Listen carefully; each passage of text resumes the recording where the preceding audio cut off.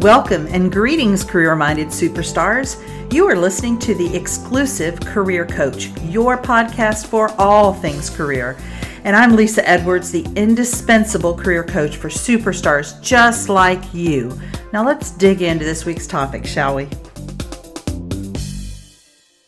Go from dragging yourself to work each day to finding a job you love. The Career Spring program is for high-achieving and ambitious mid-level professionals like you who are looking for a job that uses your zone of genius, recognizes your value, and pays you what you're worth. If you're ready to learn more, schedule a complimentary consult using the link to my calendar in the show notes. Be sure to follow me on Exclusive Career Coaching on Facebook, Lisa Edwards on LinkedIn, and Lisa.Edwards on Instagram. Greetings. How are you? How's it going? This is episode 190, which reminds me that it's 10 episodes away from a big 200. I've got some thoughts about how I want to celebrate my 200th episode, which I shall not share with you at this point. Stay tuned.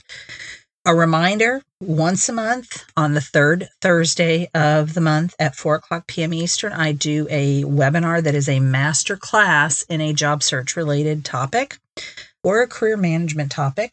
Who knows what's next? If you would like to see what topic is coming up and to register, you can see the link in the show notes to mastercoachwebinars.card. That's CARRD.co, and check it out. Today, I'm talking about whether you should hire a professional resume writer or do it yourself.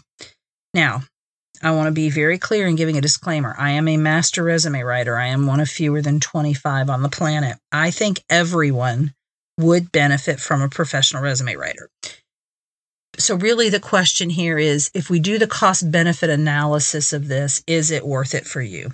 Are the stakes high enough that you need a professional to help you be competitive? So here are 3 considerations in whether you should use a professional resume writer. So number 1, where is the bar? So in other words, how competitive will the positions I am applying for be? So that's one of the things I ask people sometimes. Sometimes I already can tell, but in other cases, I really want to ask the client, for example, if they're applying for an internal position, there's a big difference between we just need a resume from you. We know you're the one we want. We have to cross our T's and dot our I's, but you're the one, versus I just got a contact from someone I've known for many years who has been invited to apply for a senior level position with her company and said it would be very competitive. So that's a very different, so both are internal positions, very different scenario. So you really want to think about that. Where is the bar? Number 2 is, what is my timeline to be in a new position? So whether you're currently working or you're unemployed, you want to count the cost of not being in a new position. So if you're unemployed, you want to think about, what is the salary I'm not making costing me every week? So for example, if you were making $150,000 a year, every week you're unemployed is costing you $2,885. From that, you would subtract any benefits that you're getting for unemployment, and they've gone down substantially recently for many states, if not most. So you're losing money every week you're unemployed. And if you're employed and you would like a higher paying job, and I always say the minimum should be 15% more money. So if you're going to leave a job, assuming that you're not being run out or you're not completely miserable, you want to make at least 15% more than you're making in your current job to kind of compensate for, maybe I've lost some annual leave, maybe I've lost some flexibility, who knows? Maybe my commute is greater, who knows what. But I want to make more money. Otherwise, what exactly is the point? So then I want to think about the difference. How much is that difference costing me every week between what I'm making now, what I could be making now? So if a professional resume writer can help you to shorten the timeline to your new job by even 1 or 2 weeks, it's probably paid for itself. So think about it that way as well. And then number 3, is resume writing a strength I possess, or will I be starting from scratch? And I can promise you that for most people who think that this is a strength, they don't know what they're doing. I have tens of thousands of resume examples from which to speak. And most people who think that they're good at resume writing What they're saying to me essentially is they're good writers.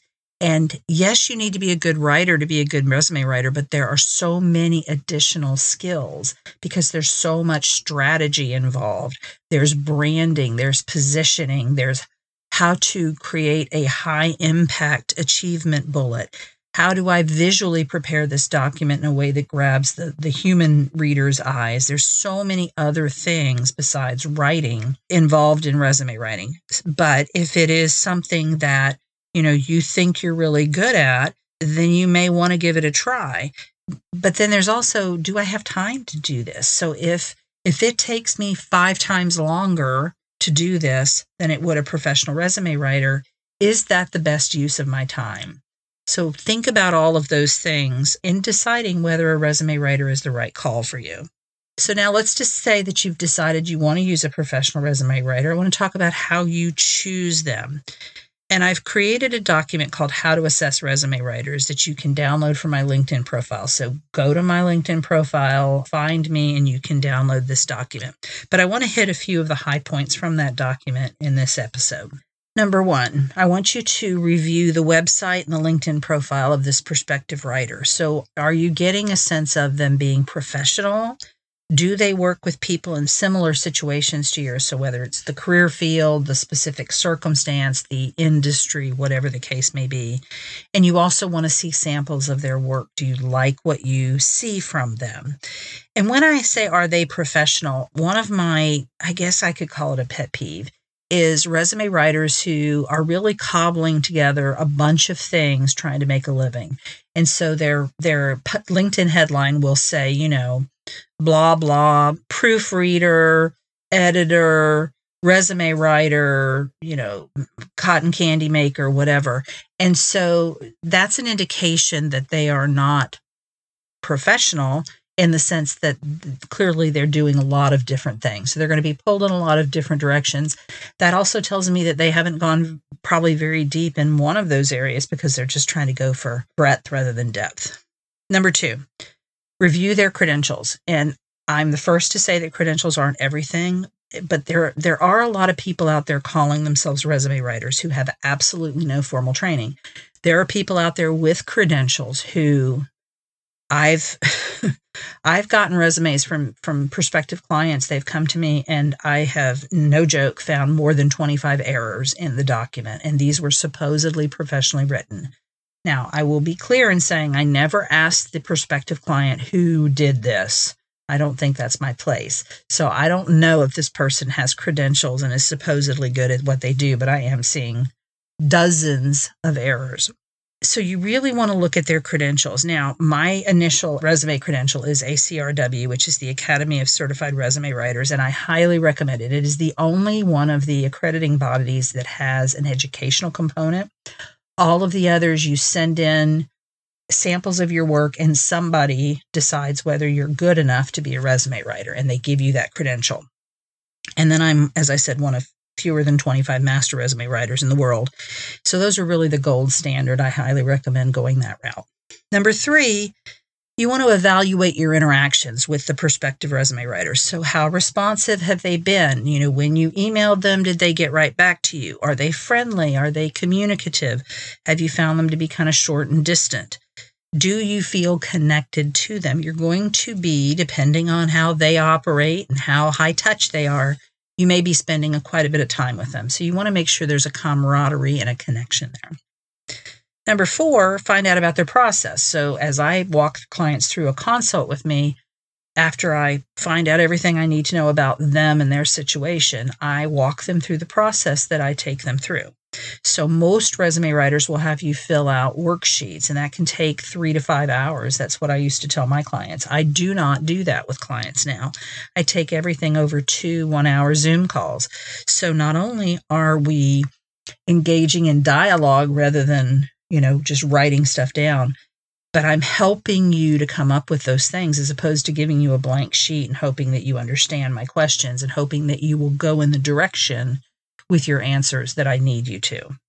So one thing I want to be very clear in saying, that you never want to work with a resume writer who doesn't want to have any direct conversation with you. So if it's a situation where they're saying, send us your existing resume and your money, and that's it, and we're going to send it, all they're going to do in that situation is reformat what you already have. There's no improvement there. Please do not do that. If they're asking you to fill out worksheets, but they don't want to have any contact with you, it's going to be a little better because at least they're getting some additional information, but it's not going to be what you want. Again, if that bar is very high, you want high touch. You want to be willing to pay good money to get the best of the best. Number 5, ask about price. So price isn't everything, but it is something. The rule of thumb that I like to use is that it should be about 0.5% to 1% of your annual expected salary for the resume only. We're not talking about the LinkedIn profile, cover letter, coaching, any of that. So in other words, $100,000 salary, you would expect a resume writer to charge $500 to $1,000 for the resume. And then extra for the LinkedIn profile and cover letter and all of that. I would say absolutely not to any service that's promoting a $99 or $199, probably not even a $299 fee.